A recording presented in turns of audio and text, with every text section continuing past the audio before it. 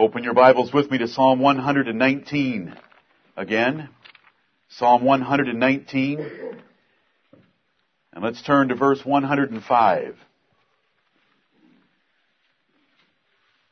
Psalm 119. We'll read the section beginning with verse 105 down through verse 112. Let's all stand together as we read this together. In unison. Thy word is a lamp unto my feet and a light unto my path. I have sworn, and I will perform it, that I will keep thy righteous judgments. I am afflicted very much. Quicken me, O Lord, according unto thy word. Accept, I beseech thee, the freewill offerings of my mouth, O Lord, and teach me thy judgments. My soul is continually in my hand, yet do I not forget thy law. The wicked have laid a snare for me, yet I erred not from thy precepts. Thy testimonies have I taken as an heritage forever, for they are the rejoicing of my heart. I have inclined mine heart to perform thy statutes always, even unto the end. Amen, and amen. You may be seated. Thy word is a lamp unto my feet and a light unto my path. A verse that children often learn from Psalm 119. We live in a dark world where men are darkened by the sovereign judgment of God upon their understanding, so that they cannot see Him, know Him, or even figure out things that pertain to them. The Bible tells us in Romans chapter 1, because they are without excuse for the revelation of Himself that He gave in the creation, He blinds their minds and He hardens their hearts and gives them over to a reprobate mind to do things that are not convenient, things that are indeed dark. In Romans chapter 1. Sodomy is not the result of your mother. Sodomy is not the result of playing with dolls when you were a child. Sodomy is the result of being unthankful and not giving God the glory. And that's what Romans chapter 1 teaches us. The world is dark, and the Word of God is our light in this dark place. Amen. The prophet Isaiah said, to the law and to the testimony, if they speak not according to this word, it is because there is no light in them. Amen. And the world has no light in them. Right. It doesn't matter how enlightened they think they are. It doesn't matter if they have a period of history they call the Enlightenment. They never got lightened. Right. But we have the light of God's Word right in our hands. And what a precious treasure it is, as verse 111 will tell us. In verse 106, the psalmist said, I have sworn, and I will perform it, that I will keep thy righteous judgments. David had committed himself with an oath to keep the righteous judgments of God. And how many times have we done that? And we should have done that. And he said, I will perform my oath because of thy righteous judgments. There's nothing unrighteous about his judgment. What holds us back from keeping our commitments to obey the Lord? I am afflicted very much. Sometimes our afflictions come from the outside. Other people. Our circumstances.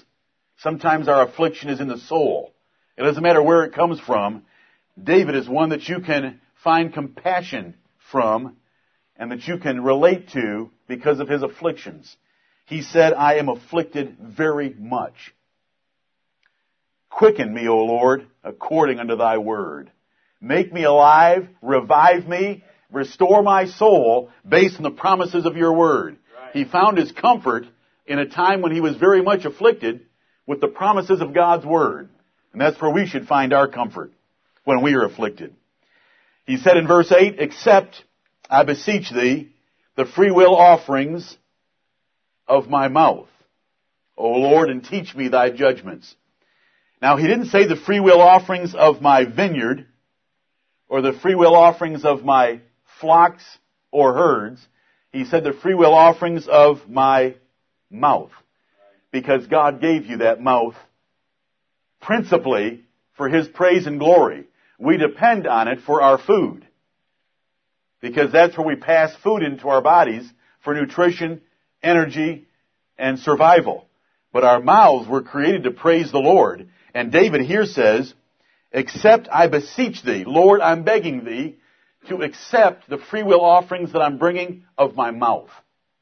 Because the Bible does refer to the calves of our lips, and that by our lips we're able to give Him acceptable sacrifices of praise and thanksgiving. He loves to be praised. That's why He created us for His own pleasure, His own honor and glory, and He loves to be thanked for all that we have been given by Him. If you want to know the will of God for your life, it's to give thanksgiving. And to give it.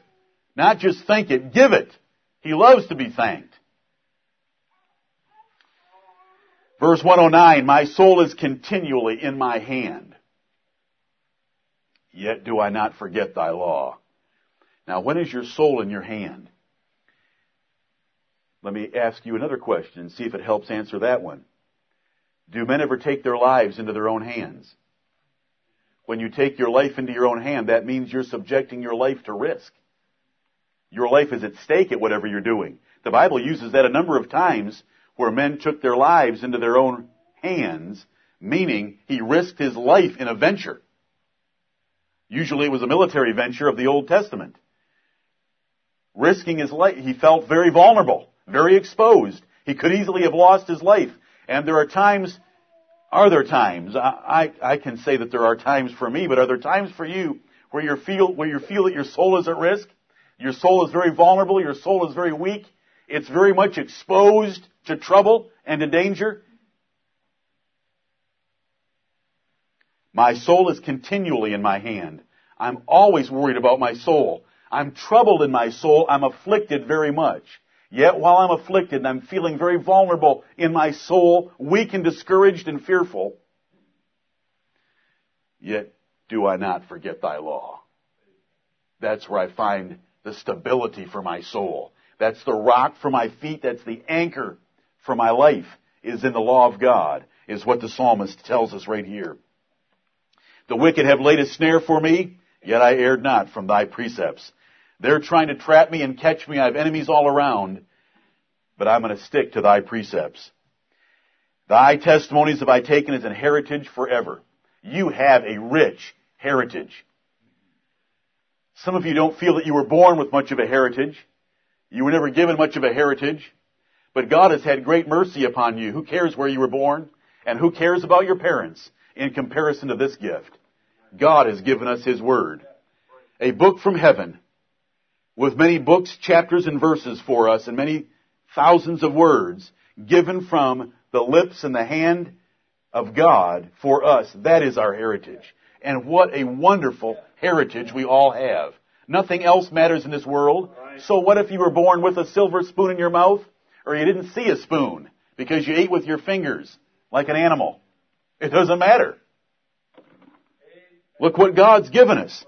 And David said, thy testimonies have I taken as an heritage forever, for they are the rejoicing of my heart. That's what ought to thrill us, is that we have God's Word. Not only do we have it, we believe it. Not only do we believe it, we understand it. Not only do we believe and understand that He convicts us of it, that we want to keep it. Blessed be His holy name. Have there been times in your life where you had it? It was on a shelf, it was on a nightstand, it was on the coffee table, it was on your desk, you heard it preached, but you didn't have a heart for it? Oh, the Lord is good. He's given us a wonderful heritage. Verse 112, I have inclined mine heart to perform thy statutes always, even unto the end. Now, last Lord's Day, we read verse 36 that said, in a prayer, to the Lord, incline my heart unto thy testimonies. We're asking God to do a work in us and direct our heart toward His testimonies. Here He said, I have inclined mine heart to perform thy statutes always, even unto the end. God will assist you when you are repenting of having a heart inclined toward this world, and when you have a commitment to incline it toward His Word. When you are inclining your heart, you can then make the prayer, incline my heart, and He will hear and answer that prayer and incline our hearts unto His statutes always, even unto the end.